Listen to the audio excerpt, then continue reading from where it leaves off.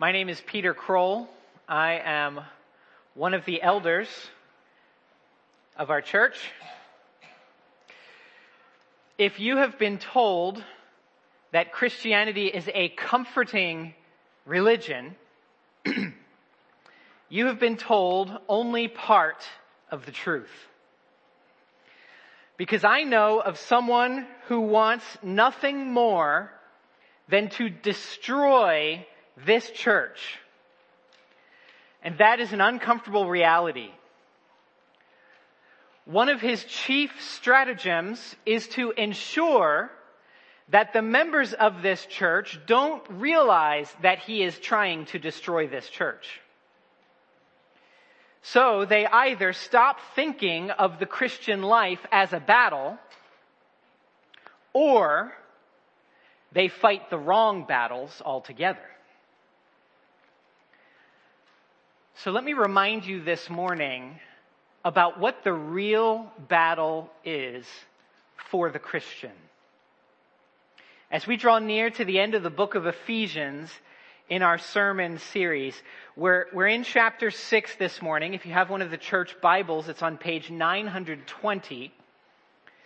And the main idea of this letter has been the unity God desires for the assembled followers of His Son, Jesus Christ.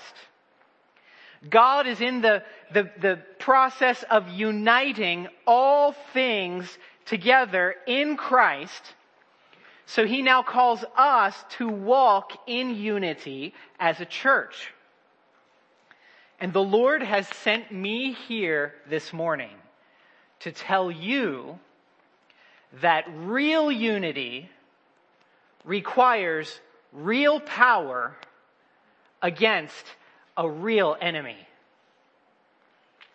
That's our battle. And that's the main thing you must see this morning. If we do not see this and live in light of it, we will find ourselves engaged in all the wrong battles.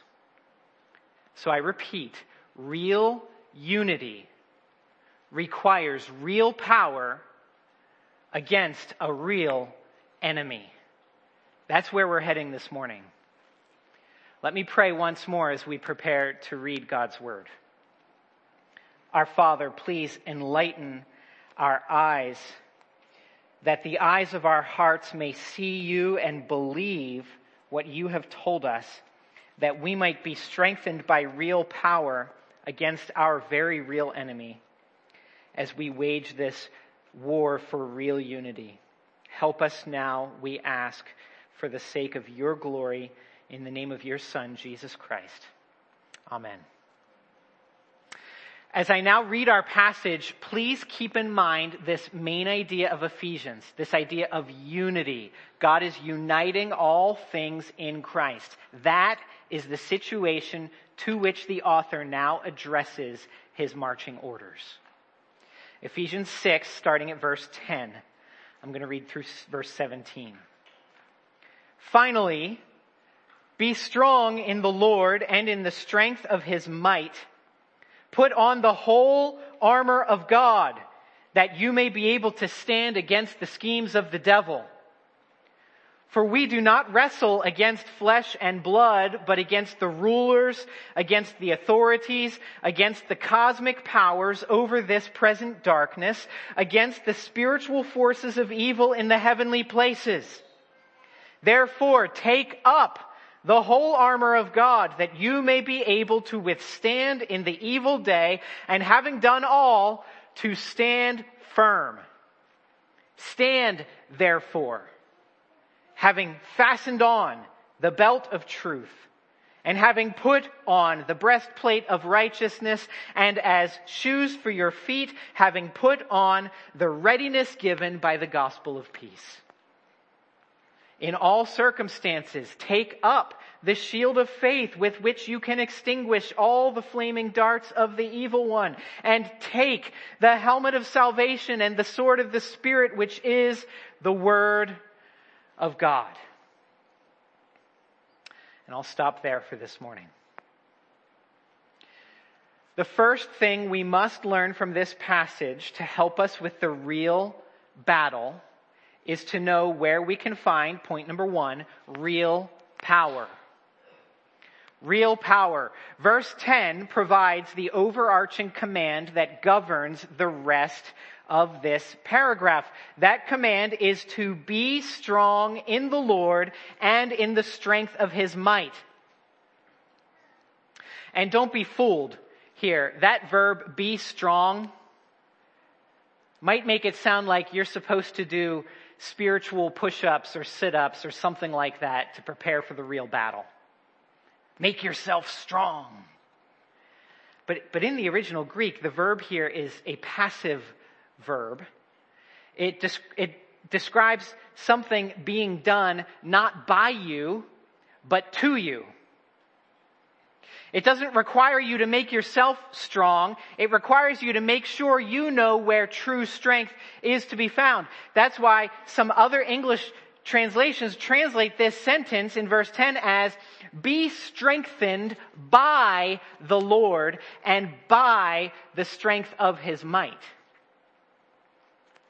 Now, what sort of strength and might are we talking about here that belongs to the Lord? Well, Paul's been talking about it all through this letter so far. He's just bringing it to conclusion. In chapter 1, verses 19 through 21, Paul said that the great might of this God is that which he exercised to overturn the death of his Son, Jesus Christ, and to reunite heaven and earth once and for all. And he used that might to give the Christian church a head of state in Jesus who can never be impeached or impugned or impeded in any way. That's what his might does. And at the end of chapter 3 of this letter, Paul prayed for God to grant supernatural strength to his people so that they might have the strength to fathom the unfathomable love of Jesus Christ. Because without divine assistance, the love of Christ will always seem just out of reach, and either too good to be true or merely a proverbial get-out-of-jail-free card that empowers you to keep on sinning as much as you want. So this first verse of our passage, verse 10, could be the best of news for us because it means that the God who created all things and holds all things together by simply speaking the words, the God who overturned death and reunited heaven and earth, he has made his immeasurable might and his incomparable strength available to you and to me. He has made it available to us by loaning to us his own armor, which I will get to in a little bit in point 3. But this incomparable strength, which is far above all rule and authority in either heaven or earth, it is available so we can not only engage with the real battle surrounding us, but we can even rout the enemy in this battle. How does this apply? Brothers and sisters, please be encouraged. Be encouraged. Have you ever wondered if God's strength towards you might ever run out? Or have you ever wondered whether your access to his strength may have been taken away? Or have you wondered whether the shames of your past may have disqualified you from a share in such divine strength in the present? Please hear verse 10 again. Be strengthened by the Lord and by the strength of his might. When you feel most weak and most unworthy, please take your eyes off yourself and put them on your Lord, Jesus Christ, because you have an enemy who desperately wants you to lose sight of the Lord Jesus and to see only yourself. because then the enemy's accusations against you might just stick. There is a real battle going on with a real live enemy. How does the Christian engage? By remembering where the real power lies, so they can draw on that power to sustain them in the fight. The enemy has power. He really does, but it's not the highest power. And real power never lies in your history, your wisdom, or your track record. It doesn't lie in your willpower, your self-discipline, or your education. Real power lies only in the Lord Jesus Christ, who died so he could crush the jaws of death, and he rose again while laughing in the face of hell. Real unity requires real power. Now, for a few times, I've mentioned this enemy of ours.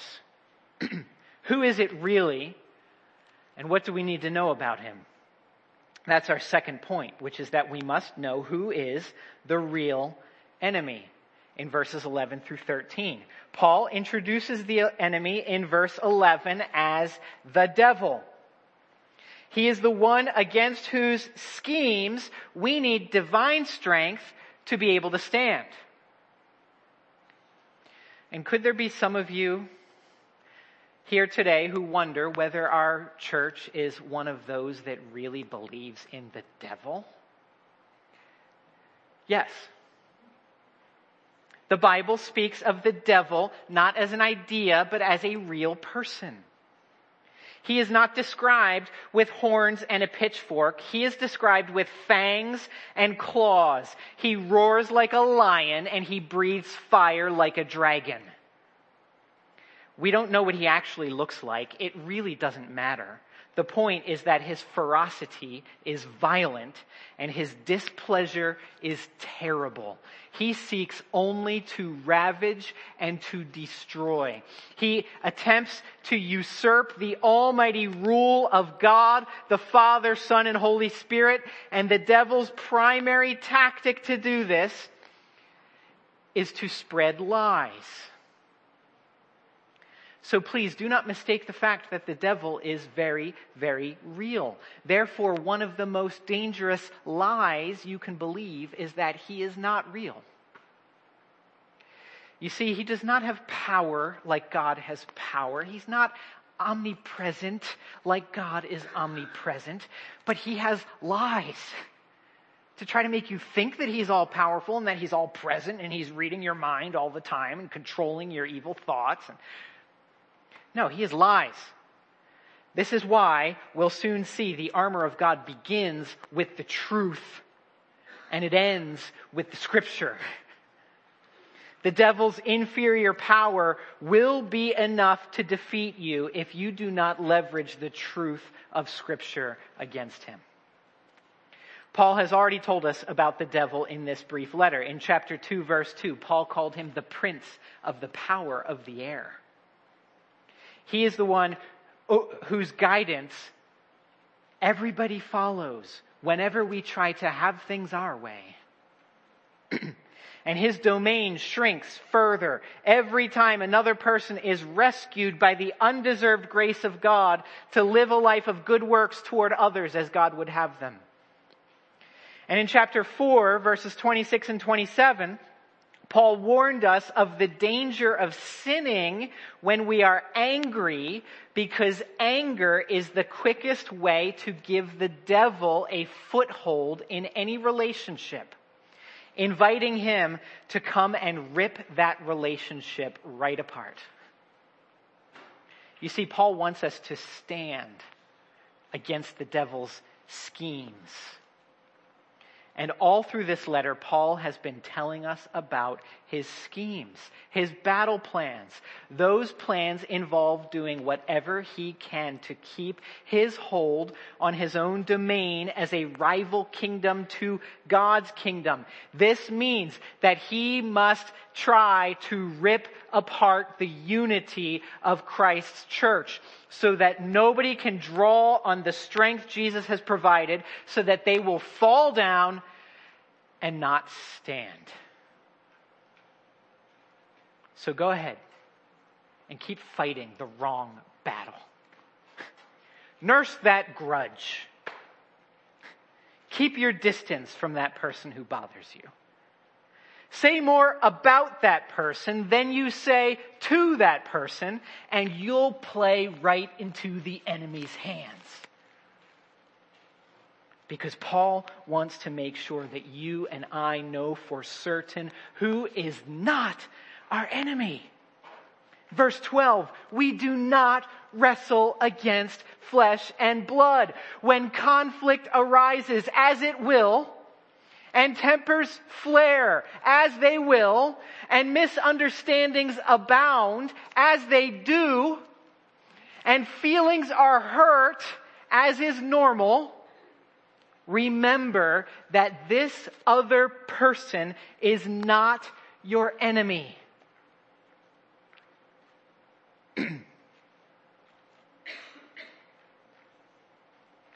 There is nothing wrong with having conflict. This is normal human existence. There's nothing to fear about disagreement.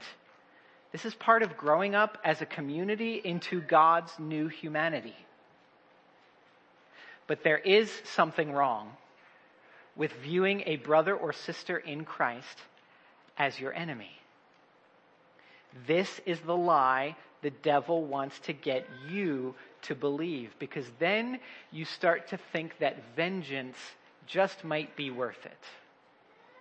And true brotherhood and sisterhood cannot be possible.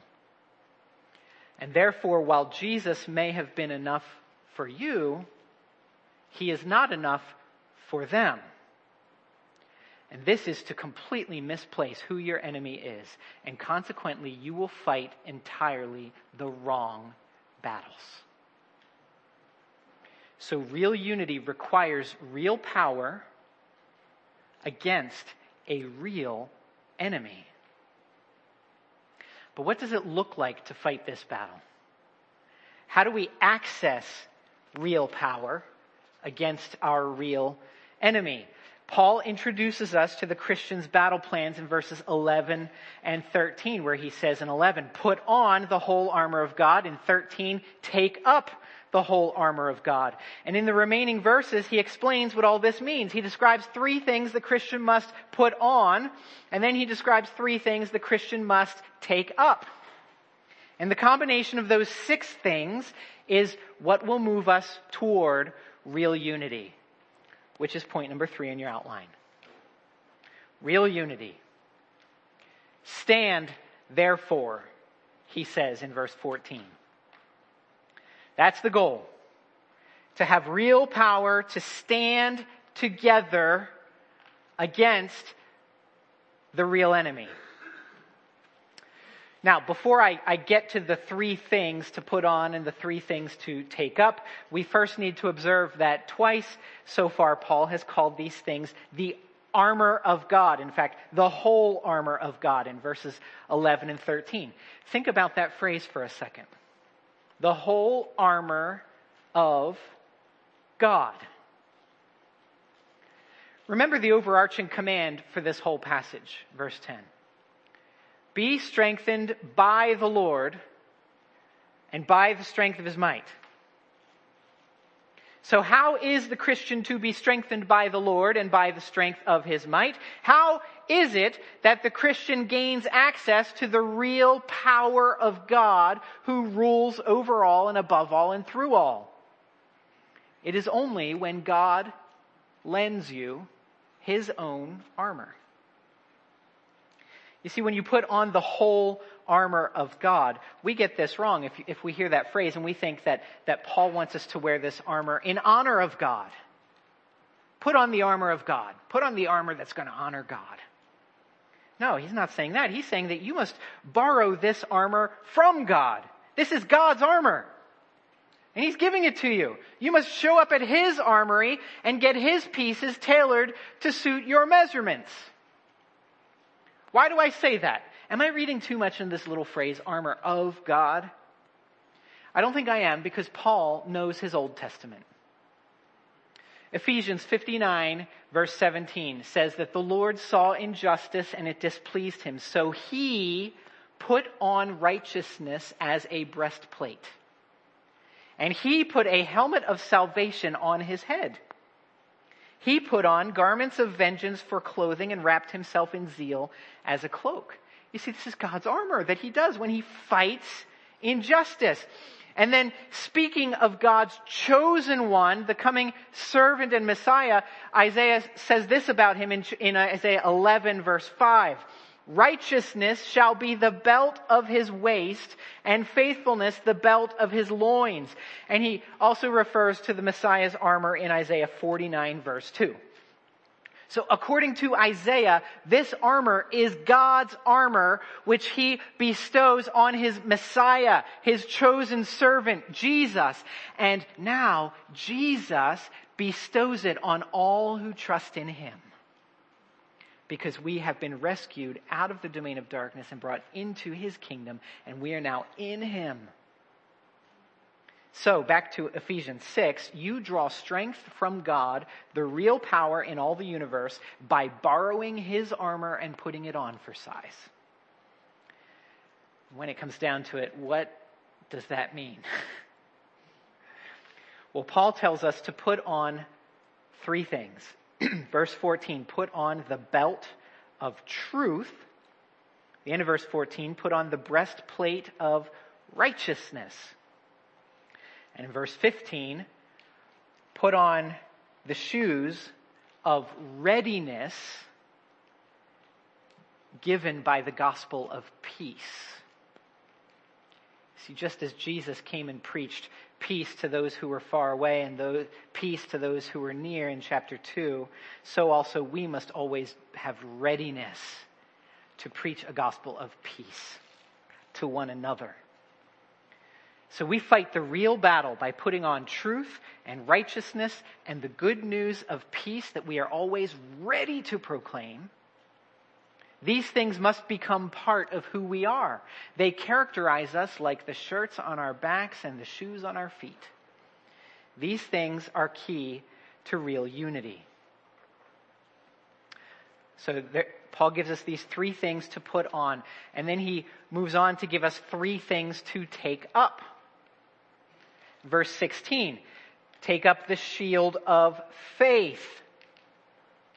And the Greek word for shield that Paul uses here, it refers to the large, rectangular, full-body shield of the Roman soldier. It's the kind of shield that's kind of hard to carry around. And therefore it will protect a single soldier for only so long. But maybe you've seen it in photos when an entire troop stands shoulder to shoulder. And they line up their shields, one right next to each other, and then the second row lines up their shields on top, and the third row, another line behind them. It creates an impenetrable wall that cannot be breached by arrows, spears, or often even chariots. So do you want to break up the lies of the real enemy, the flaming darts that are coming at you? Then take up your faith, each one of you, and stand united together. Trusting God's promises is a community project. We need each other. Going on in verse 17, he says to take up the helmet of salvation. And at the end of 17, take up the sword of the Spirit, which is the word of God. This is why our church is so committed to giving you a strong diet of God's instruction from his word. It's to give you something worth giving your life for, something worth standing side by side to die for. So in short, real unity does not mean simple friendship, though Christians ought to become the best of friends with one another. Real unity does not mean doing the same activities together, though Christians ought to spend time together whenever possible. Real unity means strengthening one another in faith to trust what God has said in his word, that we might live lives of righteousness that are pleasing to him as we walk in these good deeds he prepared in advance for us to do. It means constantly putting ourselves under the Lord's salvation like a helmet that we might prove to be His people on the last day. And it means studying the Bible, the Word of God, constantly, like a good ancient soldier would practice with his sword. The sword play ought to become instinctive when the real battle hits, and we need truth to resist the lies.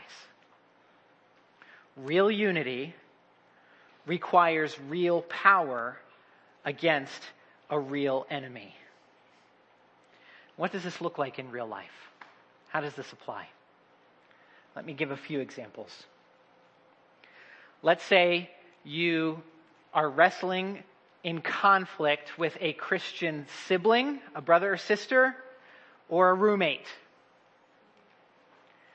Particularly when both of you are believers in Jesus Christ. If the other person doesn't believe, I might go to some other passages for more specific help. But for now, in this text, it speaks to relationships where both have trusted in Christ.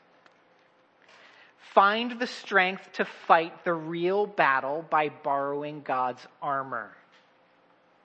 First thing, put on the belt of truth. Remember the truth that your brother or your sister or your roommate is not your enemy. The devil is. And he wants you to think that this person is your enemy.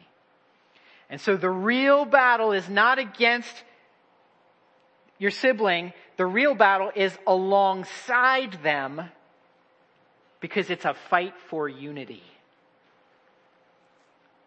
Put on the breastplate of righteousness.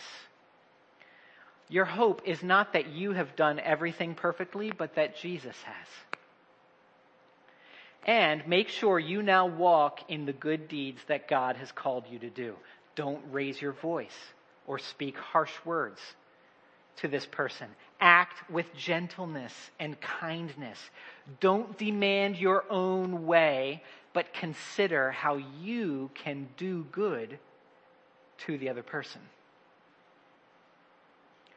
Put on the shoes of readiness.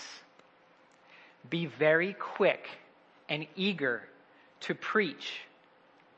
Peace, brother. Peace, sister, to one another. Just as Jesus Christ came and preached peace to those of you who were near and those who were far away, so now we preach peace to one another. So put those shoes of readiness with the gospel, the good news of peace, to them. And then take up the shield of faith. Draw your strength from God's character and promises. Trust that He is who He said He is. Believe that it is worth it to serve one another.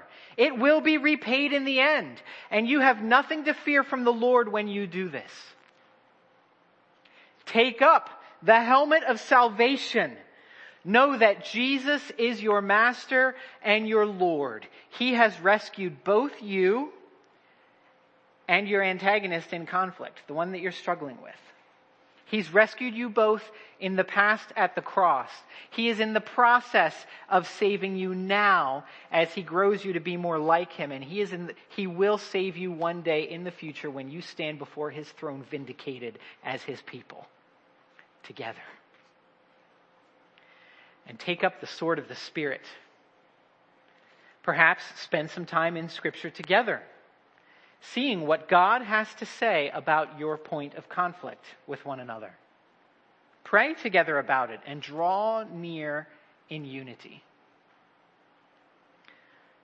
So that's if you have conflict with a Christian sibling or a roommate. What if you have conflict with a peer in the church? Someone that you don't see very often. Let me speak to only a few bits of armor and not all 6 this time.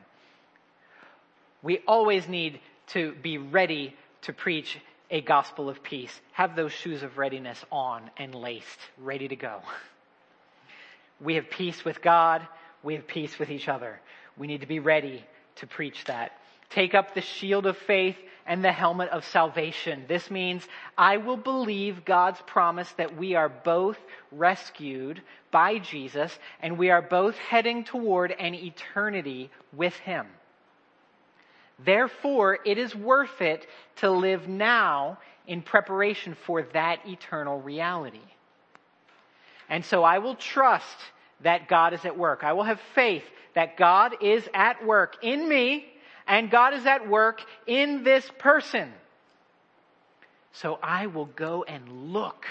I will go on a scavenger hunt trying to find places where God is at work. I will look for something, anything worthy of praise, instead of focusing on all the things that bother me about this person. And I will therefore seek to lay down my life for them like Jesus did.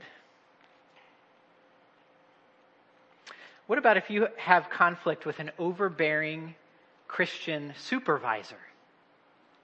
Someone who is over you in some way. It could be a church elder or a coordinator of a program. It could be in the workplace environment. It could be in your growth group or a community organization you serve. Wherever it is, you are under the authority of a Christian supervisor, let's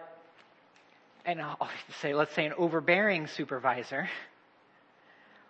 What do? How do you fight the real battle? Well, put on the belt of truth. My struggle is not against this person, but it is against the devil who is trying to rip Christians apart from one another. Put on the breastplate of righteousness. Make sure that you have done everything possible to serve them as their subordinate well. Make sure you have done your work, and if not, then get to work to do your work thoroughly, competently, and committedly. Take up the sword of the Spirit, which is the Word of God. Appeal to them from the Scripture about how they could make it easier for you to serve them. And trust that if they're a believer, God is at work. And the Spirit will convict them as He sees fit. You can't make them change, but you can appeal. And as much as your conscience will allow you to do this, let them know that you want to help them achieve their goals. And it would be easier for you to do that if they would only do X or Y or Z. And give them specifics of how they could correct their behavior, their leadership towards you. This requires faith. You got to take up a shield of faith. You need to trust that God will honor you when you obey Him. Even when it's hard. Even if that means you must submit to someone you don't like. Or if it means you must disobey unrighteous commands and suffer the consequences for it. So trust that God is still at work. With any of these examples, if you find the situation gets too painful or too difficult for you, Jesus has given you the gift of church elders and deacons who would be delighted to help you find peace in your relationships. So seek them out. We're here to help. Let us know how we can help. With all that said, I would like to take a moment to speak to any of you who aren't yet decided on following Jesus. I'm talking a lot about unity and about standing together. But maybe one of the things holding you back is that there are so many divisions among Christians. I mean, why are there so many churches in this town? Why are there so many denominations in this country? It can't be true. Especially if the church's battle means we have to fight for unity. All the differences among Christians must mean this is not true. And I would like to propose to you that the existence of divisions among Christians is not actually proof of Christianity's falsehood, but it's proof of Christianity's truth. That's right. While disunity is not desirable, the presence of division actually proves the truth of this whole enterprise we call Christianity. How can I say that? It's because if this text that we've considered this morning is true, it means that there is a powerful supernatural being called the devil. And he is throwing the full resources of his artillery just to get churches to break up. That is his battle plan. And the fact that he has succeeded from time to time doesn't mean he doesn't exist. It means that this is all true. That's what he's trying to do. So what does that mean for you and for me? I would really like for you to find the sort of life that never ends. So I beg of you to please trust Jesus today. Confess to God that you need help. Thank Jesus for dying in your place and for rising to become King of the universe. But if you do this, you need to know this will not necessarily make your life any easier. When you trust in Jesus, you have now become a target to the most evil being in the cosmos. Becoming a Christian means volunteering to sustain the assault of spiritual forces. It might be easier for you to not do that right now. Your life might be a little less crazy, but I assure you, if you don't become a Christian today, your life will become far, far more difficult on the day you face the real power of heaven and earth. The sort of power that makes the devil cringe. Someday you will face that power just like the rest of us. And this is why the message about Jesus is such great news, because it means that there is hope that weak and sinful people like us could possibly stand before the throne of real power. That good news is a message of peace. Peace between Jesus and his Father, peace between us and God, and peace among each of us with one another. That very message that makes us one is the same message that will keep us one. But it will take a battle for it to be so. Will you each join the fight with me? It may be one of the most difficult things we can do. It means we have to talk through conflict and not avoid it. It means we must listen to one another more than we talk at each other. It means we must look to the truth of God's word to ground us in reality. But real unity is possible for the Church of Jesus Christ, because we have full access to real power against our real enemy. Let's pray. Our Father in heaven, Lord, we ask that you would please be with us in the fire, in the storm, among our fights and quarrels and disagreements and discouragements and hurt feelings. Please help us to fight the real battle as we draw on your power against our real enemy. We pray these things in Jesus' name. Amen.